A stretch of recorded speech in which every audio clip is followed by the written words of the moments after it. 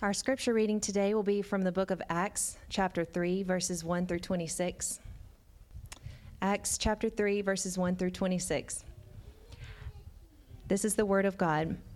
Now Peter and John were going up to the temple at the hour of prayer, the ninth hour, and a man lame from birth was being carried, whom they laid daily at the gate of the temple that is called the Beautiful Gate, to ask alms of those entering the temple. Seeing Peter and John about to go into the temple, he asked to receive alms. And Peter directed his gaze at him, as did John, and said, "Look at us." And he fixed his attention on them, expecting to receive something from them. But Peter said, "I have no silver and gold, but what I do have I give to you. In the name of Jesus Christ of Nazareth, rise up and walk." And he took him by the right hand and raised him up, and immediately his feet and ankles were made strong. And leaping up, he stood and began to walk and entered the temple with them, walking and leaping and praising God. And all the people saw him walking and praising God, and recognized him as the one who sat at the beautiful gate of the temple asking for alms. And they were filled with wonder and amazement at what had happened to him. While he clung to Peter and John, all the people, utterly astounded, ran together to them in the portico called Solomon's. And when Peter saw it, he addressed the people, "Men of Israel, why do you wonder at this, or why do you stare at us as though by our own power or piety we had made him walk? The God of Abraham, the God of Isaac, and the God of Jacob, the God of our fathers, glorified his servant Jesus, whom you delivered over and denied in the presence of Pilate, when he had decided to release him. But you denied the holy and righteous one and asked for a murderer to be granted to you, and you killed the author of life, whom God raised from the dead. To this we are witnesses. And his name, by faith in his name, has made this man strong, whom you see and know, and the faith that is through Jesus has given this man the perfect health in the presence of you all. And now, brothers, I know that you acted in ignorance, as did also your rulers. But what God foretold by the mouth of all the prophets, that his Christ would suffer, he thus fulfilled. Repent, therefore, and turn back, that your sins may be blotted out, that times of refreshing may come from the presence of the Lord, and that he may send the Christ appointed for you, Jesus, whom heaven must receive until the time for restoring all the things about which God spoke by the mouth of his holy prophets long ago. Moses said, "The Lord God will raise up for you a prophet like me from your brothers. You shall listen to him in whatever he tells you. And it shall be that every soul who does not listen to that prophet shall be destroyed from the people." And all the prophets who have spoken, from Samuel and those who came after him, also proclaim these days. You are the sons of the prophets and of the covenant that God made with your fathers, saying to Abraham, "And in your offspring shall all the families of the earth be blessed." God, having raised up his servant, sent him to you first to bless you by turning every one of you from your wickedness. The grass withers, the flower fades, but the word of our God will stand forever. All right. Thanks, Rebecca, and thanks, Michael. Well, I think it was sometime in high school, I was hanging out with some of my friends, and we're talking about, actually, I'll just say this. They started to talk about me while we were hanging out, and they started to tell a story about me, and that story was not true. So an argument began. And I'll tell you what was going on. We were talking about a basketball game from ninth grade. And the story they told, as this topic came up, they said it was the end of a game, and that anyway that the final seconds are winding down, the other team's bringing it down the court, throws up a half-court shot, and I fouled the guy really hard, like knocked him down. To that point, we agree. Where we disagree, they said the guy made the shot, and I said, absolutely not. Because I think I put him on the ground. Like it was like a linebacker who was blitzing. So anyway, we have, this kind of typical high school argument going back and forth. It did not go in, it did not go in, it did go in, it didn't. Everybody was kind of yelling and talking all that.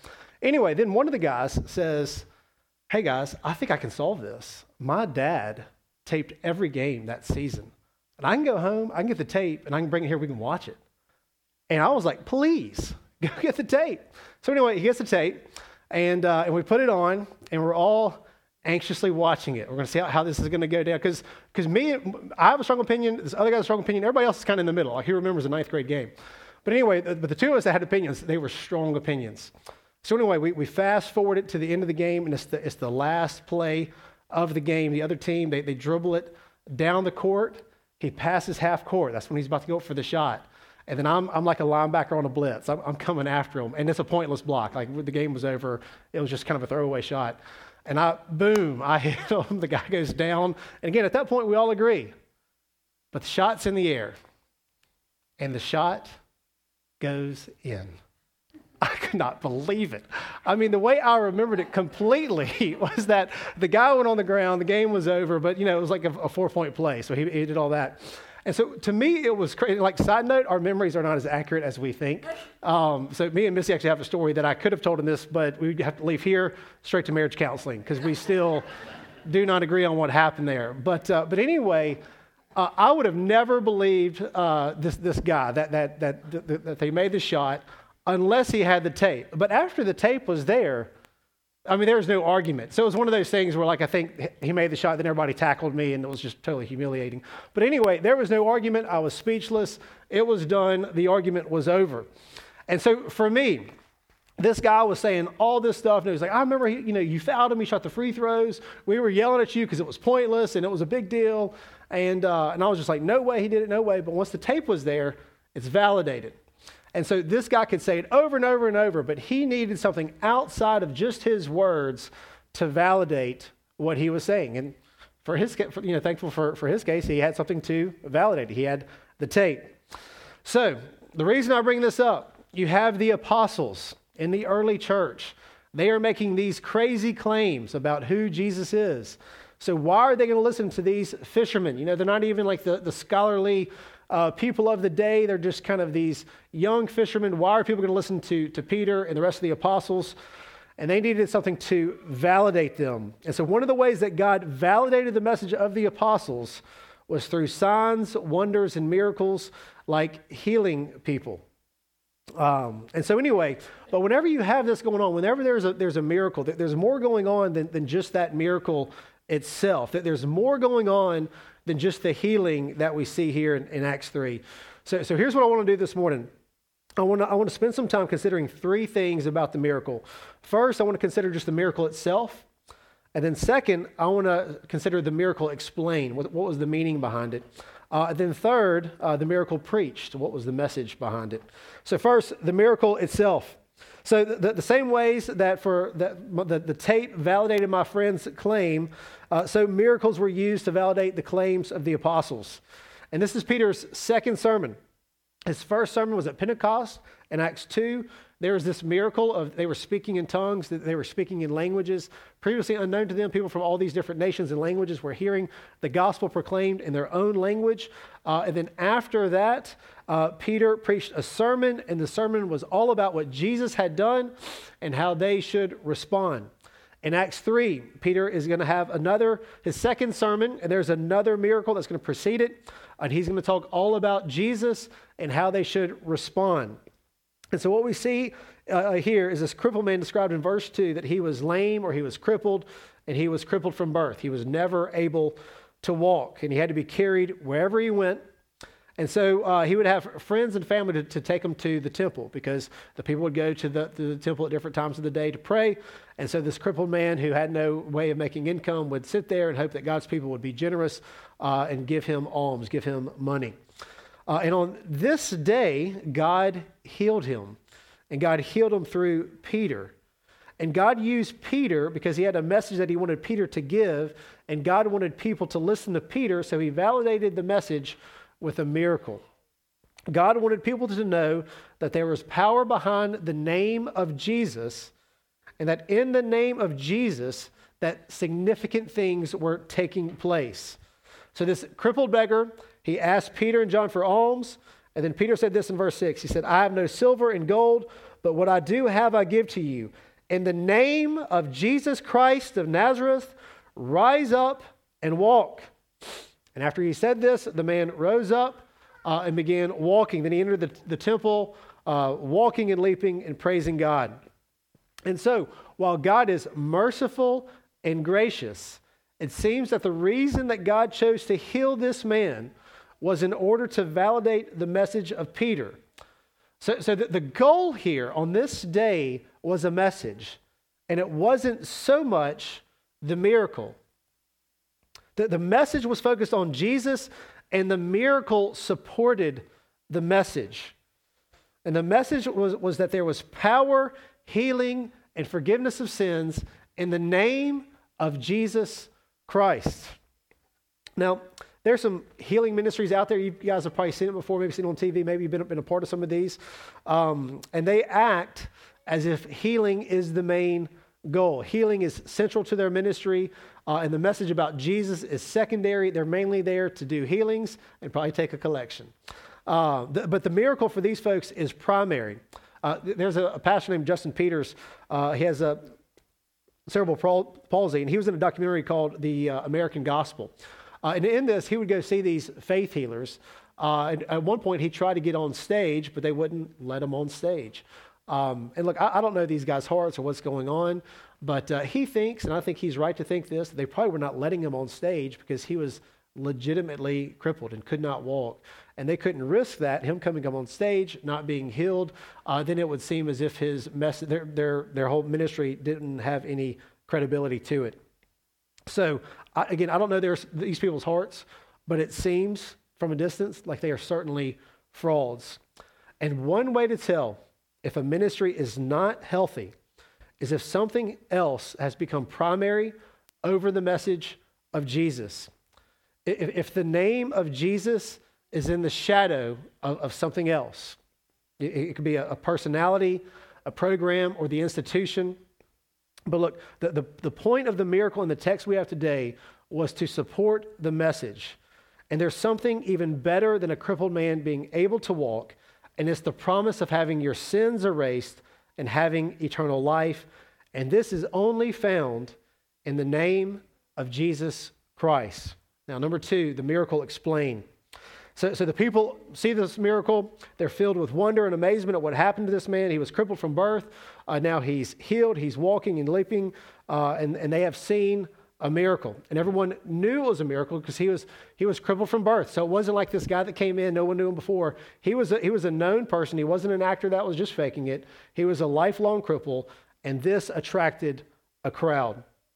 And Peter's response to the commotion that started, so this whole thing attracted a crowd, started a commotion. Everybody's looking at Peter and John as if they're the ones doing it. And Peter begins to deflect away from himself onto Christ. And he says this in verse 12. He says, "Men of Israel, why do you wonder at this? Or why do you stare at us as though by our own power or piety we have made him walk?" So Peter wanted everyone to understand that this didn't just happen because he and John were great.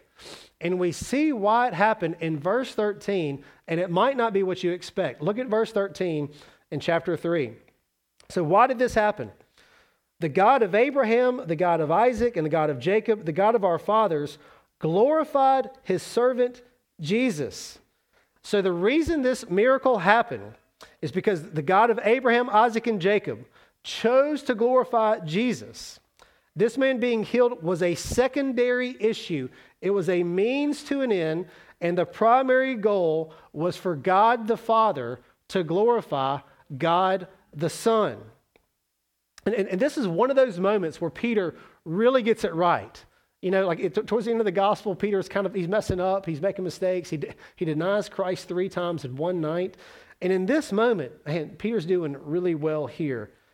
And what's interesting is he's succeeding in an area where Moses had failed. Let me explain why. So you guys know the story about Moses. He delivers God's people out of Egypt, but he was not allowed to enter into the promised land. So God uses him to bring people out of Egypt, but he's not able to go into the promised land. And the reason he wasn't able to was because Moses tried to rob God of his glory. So while traveling in the desert, Moses was taking the people, and they became thirsty. They didn't have any water, and so the people began to complain. They wanted water to drink. And so Moses, God talks to Moses, and God tells him, he says, "Here's what I want you to do. I want you to go, and I want you to speak to this rock, and water is going to come out for it. You're going to command water to come out from it, and the water is going to pour out of this rock, and the people will have water." And here's how that moment went down in Numbers chapter 20, 10 through 12. You can turn there if you're quick on the draw. If not, don't worry about it. But Numbers 20, verse 10 through 12, we read this. "Then Moses and Aaron gathered the assembly together before the rock and said to them, 'Hear now, you rebels, shall we bring water for you out of this rock. And Moses lifted up his hand and struck the rock with his staff twice, and water came out abundantly, and the congregation drank and their livestock. And the Lord said to Moses and Aaron, because you did not believe in me to uphold me as holy in the eyes of the people of Israel, therefore you shall not bring this assembly into the land that I have given them. Moses said, shall we bring water out of this rock? God was about to do something great. And Moses said, look at what I'm about to do. He was attributing to himself something that God was doing. Moses failed here. This is why Moses didn't go into the promised land. But Peter, in a similar moment, he did not fail in this way. And so look, one takeaway for this is we all need to be careful. God has a way of bringing low even the best and most humble of servants. But here, Peter is having a good day. He wants everyone to know, look, the power is not coming from me. The power is not with him or with John, but the power is in the name of Jesus Christ. The miracle is pointing to Jesus, and Peter is ambitious to make sure that God gets all the glory for what's happening. The miracle is pointing to the glory of God in the face of Jesus Christ, not Peter and not John. So the reason that this man is healed, the explanation for why this miracle happened was so that God the Father could glorify God the Son. The glory of God is always central to whatever it is that God is doing. You know, I really like the Joseph narrative. I'll probably talk about the Joseph narrative, the end of Genesis, Joseph and his brother sold him into slavery. I'll probably talk about it too much. I'll probably find a way to include it in the sermon like once a month. But it's encouraging to me, and I'm sure it's encouraging to you. And you guys know the story. Joseph is sold into slavery by his brothers. Then he's falsely accused. He ends up in jail and forgotten. But eventually, through a series of events, becomes second in command in Egypt. And the part that's so encouraging to me, and I'm sure it's encouraging to you, is at the end when Joseph says to his brothers, you meant evil against me, but God meant it for good. Now, we usually zoom in on Joseph and then apply that to ourselves. And we're not necessarily wrong to do that. Bad things happen to us, but we trust that God means it for good. That's not a wrong understanding of that. But the Bible is not primarily about Joseph, and the Bible is not primarily about us either.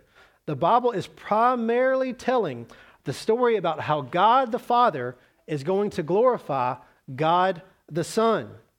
So let's zoom out of the Joseph narrative and see what God is doing. One question to ask: why did God put Joseph in Egypt anyway? Why did he have to end up in Egypt? And you might say, well, that was so Joseph could save his family in Israel. There was a famine, and then his family Israel came to Egypt, and they survived the famine because Joseph was already there. And that would be correct, but I don't think that's the ultimate reason there. The reason that God put Joseph through all of that mess was so that Israel would move to Egypt and become enslaved and mistreated by the Egyptians. That's what God was doing in this Joseph narrative. We're getting God's people to end up in Egypt to be mistreated and enslaved. And so that brings up the question, why? Well, in Exodus 7, God tells Moses that he's going to harden Pharaoh's heart so that he will not let his people go. So God tells Moses, go tell Pharaoh to let my people go. But know this, I'm hardening his heart so that he won't. That makes no sense if you're on the ground and close up. But then we read this in Exodus chapter 7, verse 4 and 5. God says this to Moses, Pharaoh will not listen to you. Then I will lay my hand on Egypt and bring my host, my people, the children of Israel, out of the land of Egypt by great acts of judgment. The Egyptians shall know that I am the Lord when I stretch out my hand against Egypt and bring out the people of Israel from among them. God's plan in getting his people there was to bring them out and to show Egypt that he was the Lord. So the Egyptians were going to find out who the Lord was. And not only that, this whole experience would serve future generations of Israel. Listen to Exodus 10, 1 and 2. Then the Lord said to Moses, go into Pharaoh, for I have hardened his heart and the heart of his servants. That, we're about to get the reason why. Why did you harden Pharaoh's heart? That I may show these signs of mine among them, and that you may tell me, that you may tell in the hearing of your son and your grandson how I have dealt harshly with the Egyptians and what signs I've done among them, that you may know I am the Lord. That is what God is up to. So the reason God put Joseph in Egypt was not to just promote Joseph. It was not just to make Joseph second in command. It was a piece in this really big puzzle for Israel, Egypt, and future generations to know that Yahweh is the Lord. It wasn't just a promotion for Joseph. That's not the goal there. It's the goal for people to know that Yahweh is the Lord. And the reason that this crippled man was healed was not just so he would have a better life. It was so that people would know the Lord and that his name is Jesus Christ of Nazareth. And look, consider also the disciples' question to Jesus in John 9. They see a man blind from birth, and they ask Jesus, who sinned, this man or his parents, that he was born blind? And so they wrongly assume that his blindness is related to some kind of sin. And Jesus responds to the wrong assumption by saying this: it was not that this man sinned or his parents, but that the works of God might be displayed in him.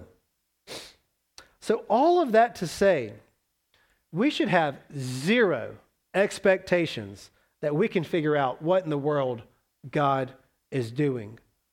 God knows what he's doing. We can assume our best, and whatever we come up with, whatever guesses we might have, they would be flawed and off. But in the end, we can know that they will be good. Whatever God is doing will be good, and they somehow glorifies God. And if we could know what God was doing, not only would we agree with whatever hardship we might be going through, we would even praise him for it, even if for now we suffer with a thorn in our flesh. So Peter explains the reason this miracle happened was because God the Father was glorifying God the Son. And then Peter preached the miracle. So my third point, the miracle preached. I think I mentioned a week or two ago that some people distinguish teaching from preaching, and teaching is more of explaining, and preaching is more when there's a call to action. So according to this understanding, when you teach the Bible, you're explaining, and when you're preaching, you're telling people to do stuff. And Peter sees a clear application to this miracle that has taken place. And here's the application. The people are to repent. In verse 13 and 14, Peter tells them how they have sinned against Jesus. He loads them up with all these serious sins, this unbearable guilt. And then he references how in the name of Jesus, this man was healed. And he tells them that he understands they acted in ignorance. As Jesus prayed, they know not what they're doing. But then in verse 19, Peter says this. So Acts chapter 3, verse 19. He says, repent, therefore, and turn back that your sins may be blotted out, that times of refreshing may come from the presence of the Lord, and that he may send the Christ appointed for you, Jesus, whom heaven must receive until the time for restoring all things about which God spoke by the mouth of his holy prophets long ago. The message that Peter had for the people after witnessing this miracle was that they should repent. The idea when we read Acts chapter 3 and see this person healed, or when we read about the Joseph narrative, the Bible's not about how these little problems go away. It's not like this message that, this setback's just a setup for a comeback. It's not one of these trite phrases you can put on these tough things that happen. Peter had something better than that for them. There is a God. His name is Jesus. You have all sinned grievously against him. He is good. You can turn to him in repentance from your sins, and he will blot out your sins that time of refreshing may come. That's better than a crippled man being able to walk. That's better than a blind man being able to see. And the call is to repent. And look, in my opinion and in my own ministry, I wonder if us Christians who love the gospel of grace.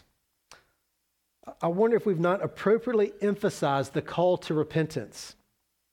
We are good at emphasizing faith and faith alone. It's not by works. But I'm concerned we can become so emphatic about being saved by grace that we become hesitant to emphasize repentance lest it be confused with works. But the Bible just calls us to repent. And however the distinction between genuine faith and dead faith might be considered, the way that you distinguish between genuine faith and dead faith is repentance. Was there repentance? Is there repentance? If there is no repentance, then there is no genuine faith. As James said, even the demons believe. So in closing, this passage teaches us at least two things. One, the big picture, the big thing going on from all of history is God the Father will glorify God the Son. And two, for all those who repent and turn to Jesus, this is incredibly good news because he is glorified in our sins being blotted out and by sending times of refreshing. So may God help us to see the glory of God in the face of Jesus Christ, and may we put our hope in no other name but in the name of Jesus. Let's pray.